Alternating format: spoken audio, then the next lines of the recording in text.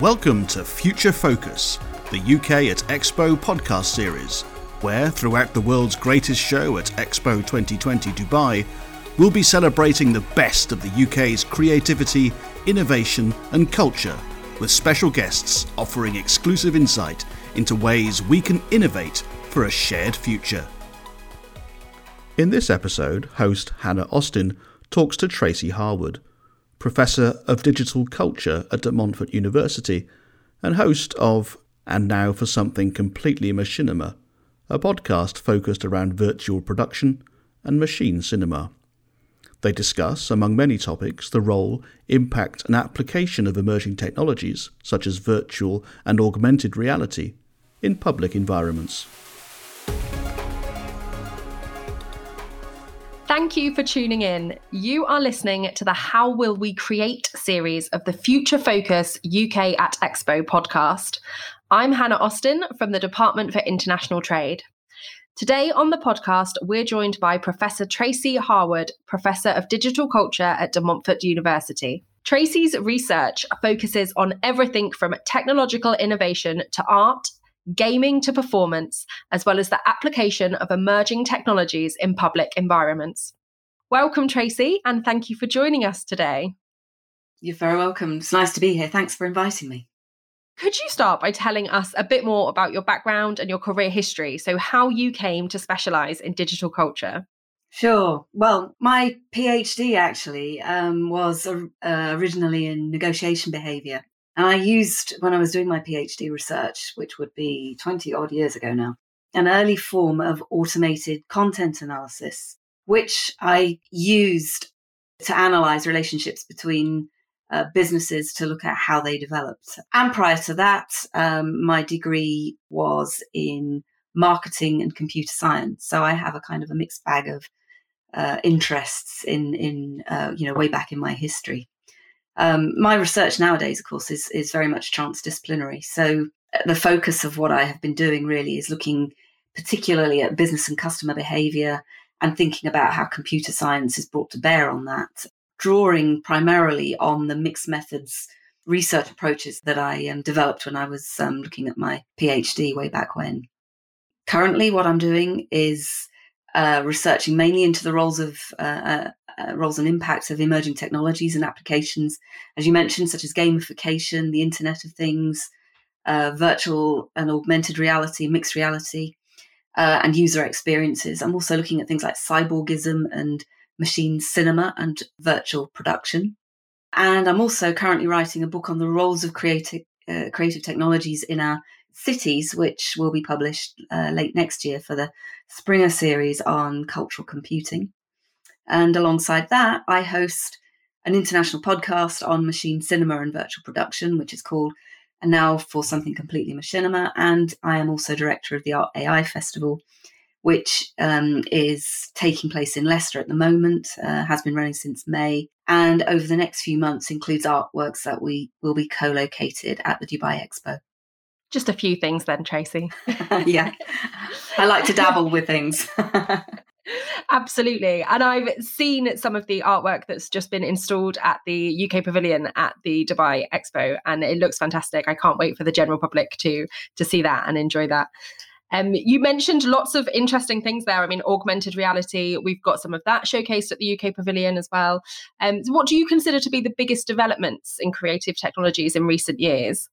Well, I think the role of AI in creative practice is a very interesting development. It's what led us to develop the Art AI Festival, actually. And I'm fascinated to see the various ways in which AI is brought to bear in creative practice. I mean, I'm not myself a creative practitioner, but I'm fascinated by how creative practice informs future innovations, basically.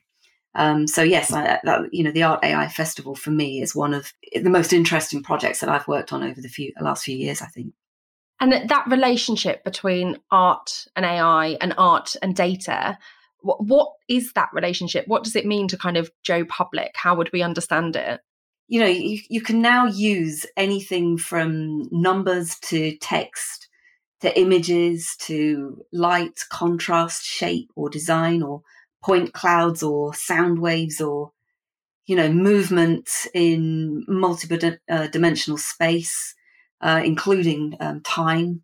And from those data sets, you can detect patterns and extrapolate those to produce outputs using rules about how to use the data through which original data sets were constructed or combine different types of data sets and rules to produce something else. So AI can really be used in pretty much any creative practice that you'd kind of like to think about.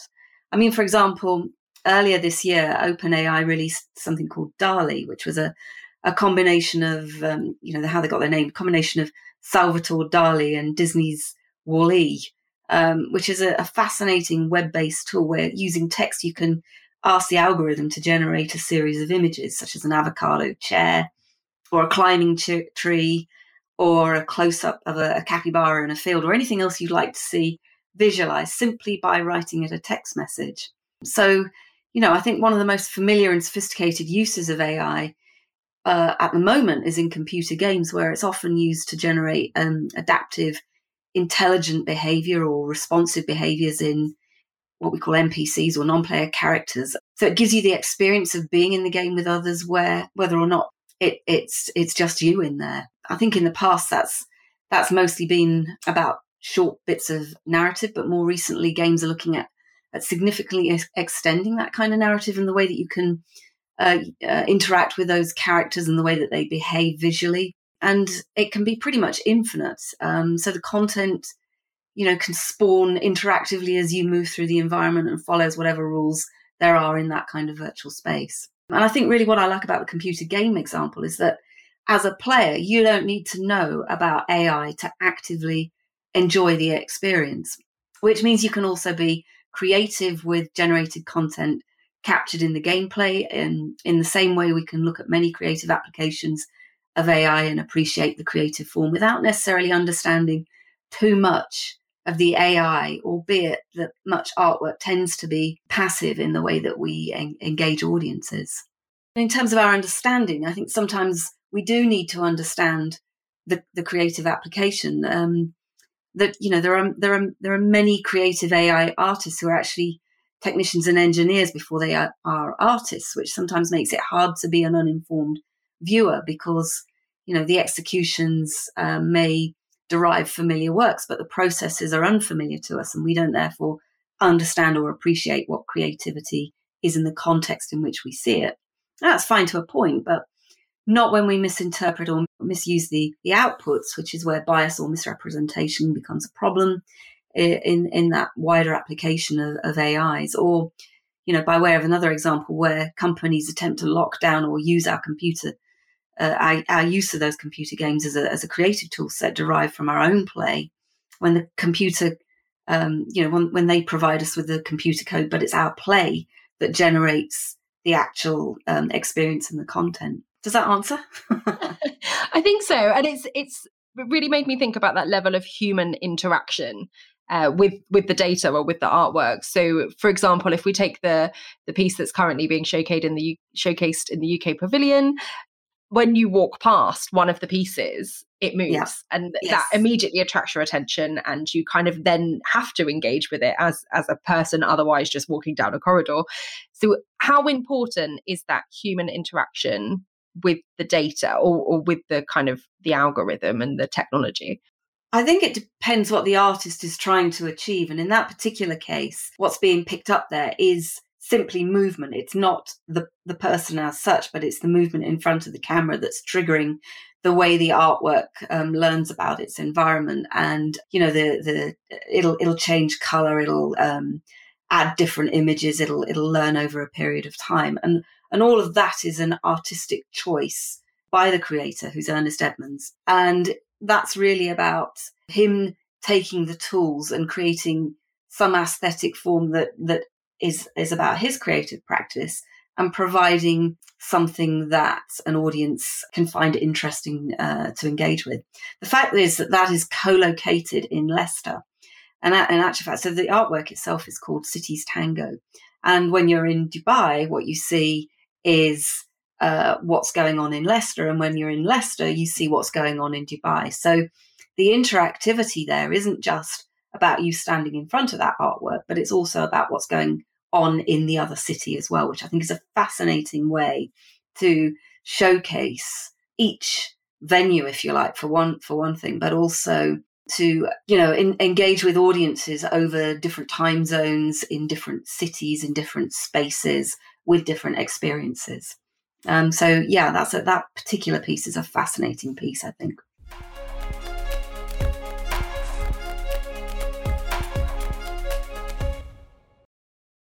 Are there any other kind of exciting examples that you're seeing that really have that collision between technology and art? I guess there's loads coming out of the Art in AI Festival that you could mention. Absolutely, yeah. Give us a few of your favourites. Go on. Well, okay, my favourite this year, I have to say, has been Master Reality, which we've shown in one of the shopping centres here in Leicester as part of the Art AI Festival. And it's, what it's been doing is using points of reference on your face with a Indian Keralan mask. And there are two different representations of the mask, and one may be female, one may be male.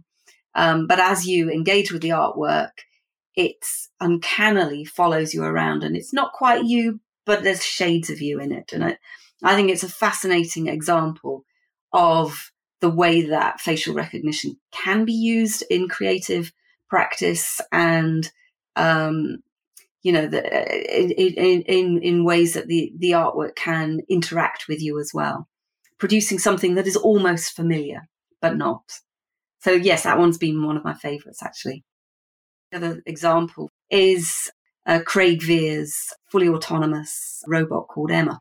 This is an AI that has been trained on improv jazz samples. What he did was performed with the AI, and the robot, which obviously comprises the engineered form as well as the algorithm. The robot itself was nodding away as if it was performing an improv performance, which of course it was through the AI, and Craig Vere, its creator, was performing with it, which was fascinating to sort of see this embodied robot performing a musical composition of its own. So yes, there are many different examples of creative applications, I think. Absolutely. And I think both of those examples, people seeing some of their face reflected back to them in a piece of artwork, and people enjoying music as well. They're kind of really accessible ways to kind of engage with the AI side of things. So I guess, do you believe art's the best way to make AI really accessible to the general public? Without a doubt, I definitely do. That's where the Art AI Festival came from. Although, to be fair, it was actually quite a hard sell when we first started talking about whether or not we could do this as a large public engagement event. And it kind of came about almost serendipitously, actually, because it was a conversation that I had with an independent curator called Luba Elliott. Now, Luba lives in Leicester. Obviously, I'm based in Leicester. And, we were talking about how we could potentially collaborate. So we sort of chatted about this festival idea. And at the time, I was keen that what we would try to do was respond to what the government was then asking organisations to think about, which was to sort of make the discussion about AIs more accessible for a general public audience. And it's really hard to get a public audience into a university auditorium where you can just sort of present latest research. So what we did was we brought in partners. We brought in Phoenix Arts Centre and High Cross Shopping Centre, and we collaborated to showcase AIs to citizens in ways that demystify some of the hype about their capabilities, but also celebrates some of the incredible creative talent that's pushing the boundaries with AIs too. Now, I'd actually been talking about this for quite some time. I'd been researching things like the Internet of Things and gamification for a few years with a colleague, Tony Gary, in Otago in New Zealand for 10 years or more, actually, looking at how future techs might realise new kinds of services. Although the vision that I had was was that really for it to work, you can only, you need more people to engage with technologies online. So actually the pandemic was a little bit of an opportunity for some of the work that I've been doing. But anyway, we launched the Art AI Festival in 2018. I'd actually applied for some funding from the Arts Council, but was unsuccessful, primarily because what we wanted to do was with a category of technologies that they didn't understand at the time. And instead, De Montfort gave us some seed corn funding. And then a colleague who is also showcasing at the expo, Fabrizio Poltronieri, he's a creative technologies artist. And I managed to persuade him to create for us a piece that was loosely based on a work that he'd shown at Arts Electronica in Linz in Austria, which resulted in us putting into the High Cross Shopping Centre this live AI that generated poetry from people sending it messages through social media. And then Luba brought in a couple of other amazing artists. So we had Pinar Yildiz with her Kitty AI video artwork, which was where the kitty was represented as the first non-human governor in the world. And a lady called Anna Fuste, who was a research scientist at MIT working on a Google Arts project to run some kids' workshops for us. And we also showcased this amazing live performance by this startup comedy improv team called Improbotics. And I think really to our astonishment, we had a huge amount of engagement with that event, which only ran for 2 weeks. We had over 600,000 tracked footfall and capped off the year by winning an innovation award. So we went from that to an Arts Council grant the following year, bringing in many more artists. So we brought in Jean Kogan, Sophia Crespo, Libby Heaney, Nadine Lessio, and Mario Klingerman, who actually, just a month before we opened, had sold one of his pieces at Sotheby's for £40,000, which was only the second time a creative AI piece had made the auction houses sing. We also brought back Improbotics, whose act was kind of going from strength to strength. We brought on more venues, and, for a 2 weeks run, we had 2 shopping centres, a theatre, which sadly became one of the first victims in the pandemic. The Central Library also hosted some work, as did Phoenix. And I also wanted to have a chance to see how older people might react to AI-created artwork as well. So we also collaborated with the local outpatients dementia ward at the hospital, which serendipitously also resulted in us exploring how creative AI might be used to support people with dementia. And that's an ongoing collaboration with Professor Elizabeta Maktova-Ledinska, who's Chair of Old Age Psychiatry at the University of Leicester, who was also practicing or is also practicing clinician specialising in dementia at Leicester General Hospital. And then last year, 2020, before COVID really struck, we managed to secure a much larger Arts Council grant, along with some funding from the university, the City Council and Phoenix, and lots of in-kind support from venues, plus many more artists, alongside which I was invited to showcase some of the work at the expo. And of course, COVID has taken us all back a significant amount of time, so, put us back a year. But in the end, what it's done is presented us with a really interesting opportunity, because in order to try and help the city recover a little bit, we put together a 10-month-long program, which began in May, where originally we were only going to run in 6 weeks in October, plus over the period of time for the expo. So, this really has given us an opportunity to generate much more PR and promotion for this extended period of time. And again, what we wanted to do this time around was be more thematic with the artworks, because, the creative practice is expanding kind of exponentially than we had done in the previous year. So we tried to demonstrate things such as chatbots, deep fakes, facial recognition, as well as these kind of generative processes using images to create patterns, and some interactive work and some not, and some generative and some being performative and video art pieces. And as I said, you can see a couple of those at the expo. We've got Ernest Edmonds and Fabrizio Poltronieri with Cities Tango, and Fabrizio's piece is called Architonic, which is a piece that mixes the building aesthetic from Dubai with the building aesthetic from Leicester, and combines an imaginary city in the process, which I also think is a fascinating piece. Not interactive, but a fascinating live AI recombining these data sets into something new each iteration that you see on the screen. And what I particularly like about the opportunity to show Ernest's work, I mean, Ernest is actually a pioneer in digital arts, and was one of the main founders of the movement back in the 1960s.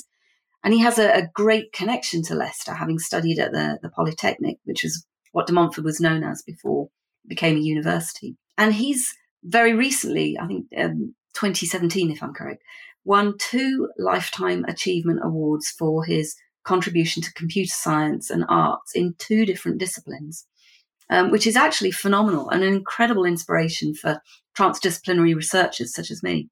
And Fabrizio, of course, we've shown his work before with the Love Apparatus, as it was called, which we put in the shopping centre in 2018. And I'm really pleased to say both of those are colleagues at the Institute of Creative Technologies, where I'm Deputy Director.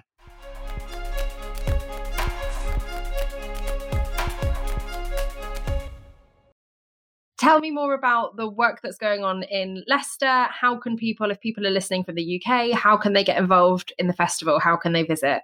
Well, just hop on a train or a bus or in your car and just come along and have a look.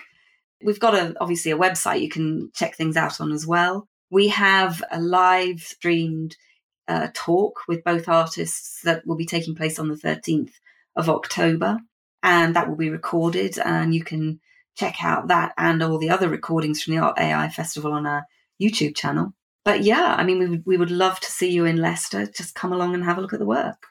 We have a surprise piece coming to Leicester, actually, which we will be running towards the end of October, which involves a culture, a bacterial culture, and an AI tracking what the bacterial culture is doing, that will be running in the university's Innovation Centre as well. So we're just about to add that to the website, and that's another piece that you can see if you're coming to the city to have a look at what we're doing. Oh, wow, what a fascinating link to kind of health and everything that's been going on in the past kind of 18 months with COVID and the pandemic, and for people to be able to kind of watch that or engage with that sounds fascinating. Absolutely. I mean, I think health is one of the great breakthrough areas in the use of AI, but also, some of the questions that kind of arise around whether a machine can actually be creative is also quite an interesting question that we've been asking the artists. And, I've kind of come to the conclusion, really, that it depends on how you might define what you mean by creativity. And I don't think that's straightforward to answer it, actually.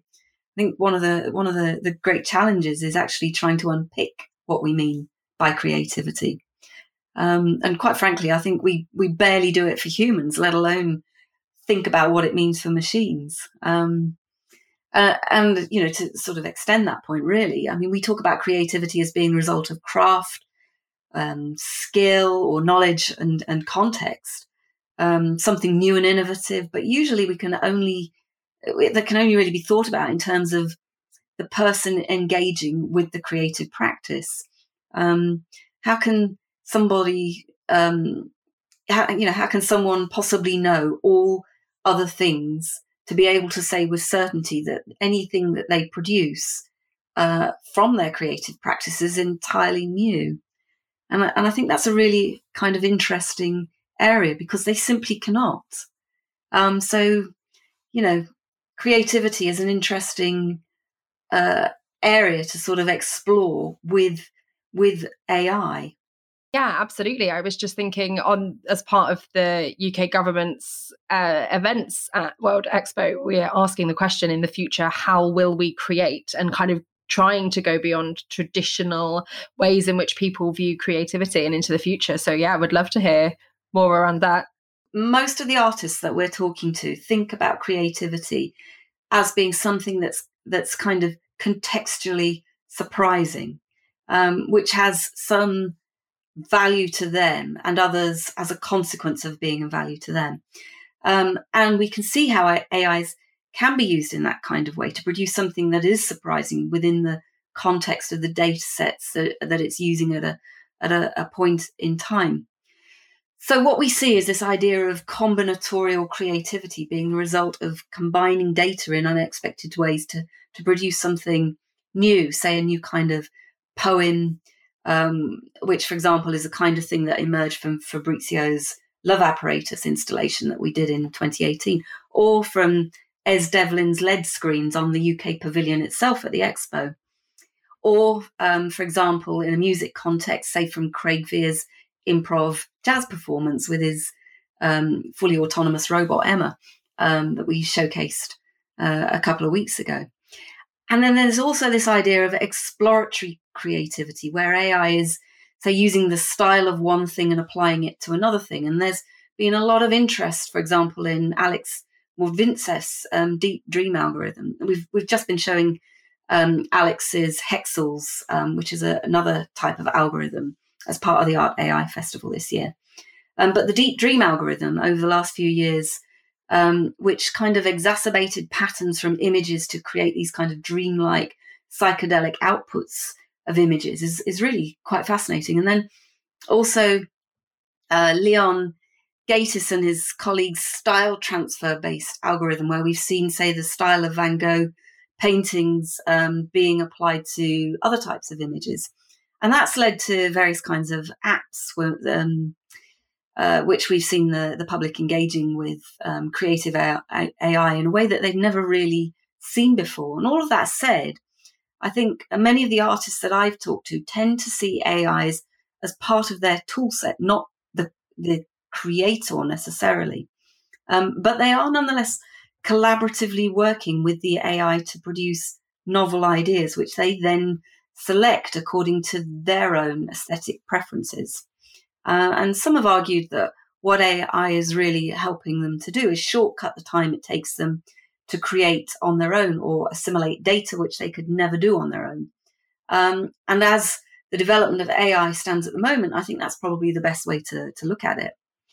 I think once you can distill creativity down to some replicable components, say craft, skill, knowledge, context, whichever, which an AI or multiple AIs can be trained to do, then you'll probably have a case for arguing that AI can be creative on its own. And that's where we've seen interest grow in what DeepMind achieved with its AI that produced a totally unexpected move in the Chinese game of Go, which had been trained to learn from failure rather than success.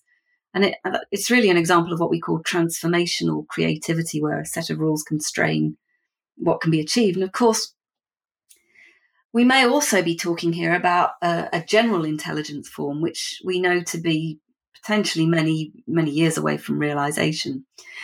And craft and skill are kind of worth reflecting on a little bit, because it's about learning and muscle memory in human, where we barely understand this at present. So knowledge, we assume, is about information and natural language processing, and context is about situational awareness, but we barely understand what that means too. So, a question might be, what is an emotion, for example? And what we know is that it isn't just facial expression.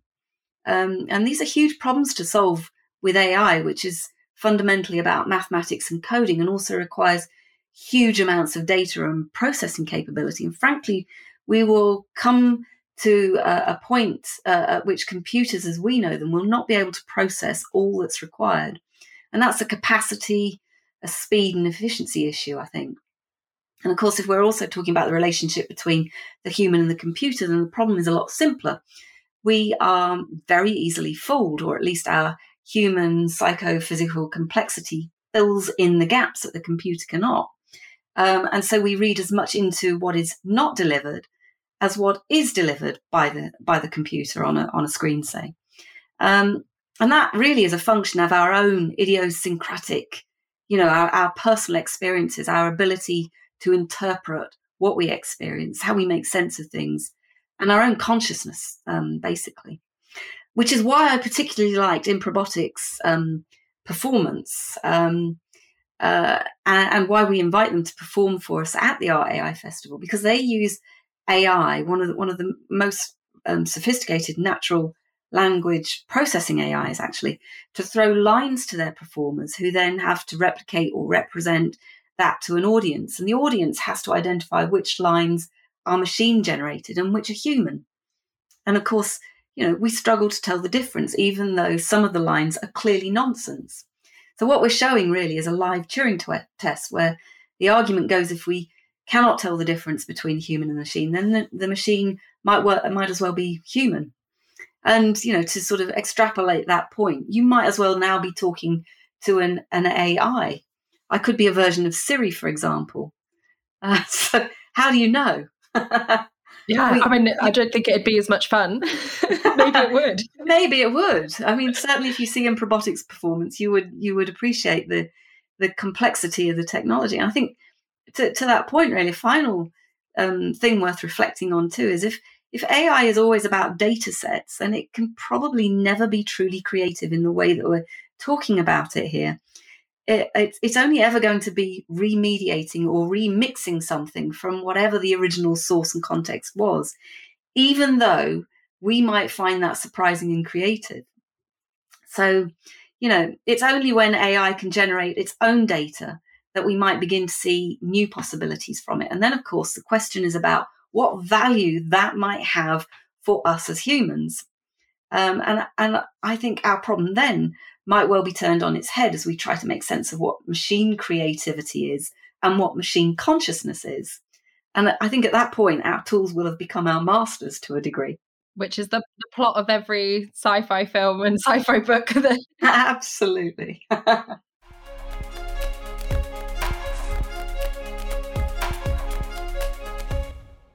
So just to kind of summarize then, I guess what I'm thinking about is the fact that the Expo theme for this year is connecting minds, creating the future.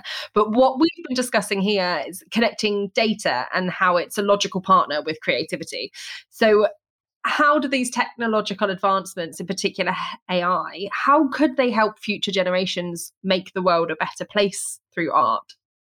The reason I love working with artists and, getting involved in projects such as the Art AI Festival and also the Machinima podcast that I mentioned is because artists push the boundaries like very little else does. They are genuine blue sky thinkers, and I think it's then down to the rest of the world to try and make sense of what they do and commercialize it. I think that's the great connection between arts and sciences and technology. And I think if we lose any of the connections there, then we've lost something as a society. So yes, I think arts and creative practice and however that is pushed using AIs has got a very big future for us. Absolutely. I think if we lose any of that kind of true creativity and art, then the world becomes a much less colourful place. Absolutely. I really like Marshall McLuhan's comment that art is a distant early warning system that can always be relied on to tell the old culture what is beginning to happen to it. I think it nicely situates that link between art, science and technology, kind of exemplifies why I like working with arts, even though fundamentally, I suppose, I'm a technology management researcher. A true example of that kind of cross-disciplinary individual. Yeah, absolutely. Like I said, I'm not an artist. I am more of a thinker about what the future impacts of these technologies might be. And some of the time you've got to see how people respond to it in order to think about what your pathway to adoption might be. For example, I think, I'll give you a nice example here. We put a chatbot in as part of the festival this year with 16 points of iconic cultural interest in the city. So, for example, the King Richard III statue the Lion Fountain in the Town Hall Square, the Alice Hawkins statue in Green Dragon Square. We put a chatbot trained on information about each of those iconic points of interest. And we asked people to sort of have fun, discover the city in a way that they'd never interacted with it before. And of course, the immediate association was that you could ask the chatbot anything. And I had some very interesting conversations with people about why it wouldn't tell you where you could buy cheese in the city. And, you know, I think science fiction in many ways has done us a great disservice about what the capabilities are of AIs at this point in time. And, you know, I think there is definitely a role for communicating in novel ways what AIs are and can be through the kinds of media that we're using through arts in the public realm. And that's really why we put the Art AI Festival together. Amazing. Well, thank you, Tracy. It's been so good to talk to you today, to hear about the Art AI Festival. I hope that people accessing this podcast and listening to you today will certainly check that out, whether they are able to physically visit or just kind of have a search on the website and see what it's all about and how they can interact with it. So thank you so much for your time today and for talking to us about your work. You're very welcome. It's lovely to talk to you. And I think, just like to reflect on everything you said around transformational creativity and how art and AI can work together to kind of create these new works of art that the general public can interact with. Thanks for listening to Future Focus, the UK at Expo podcast series.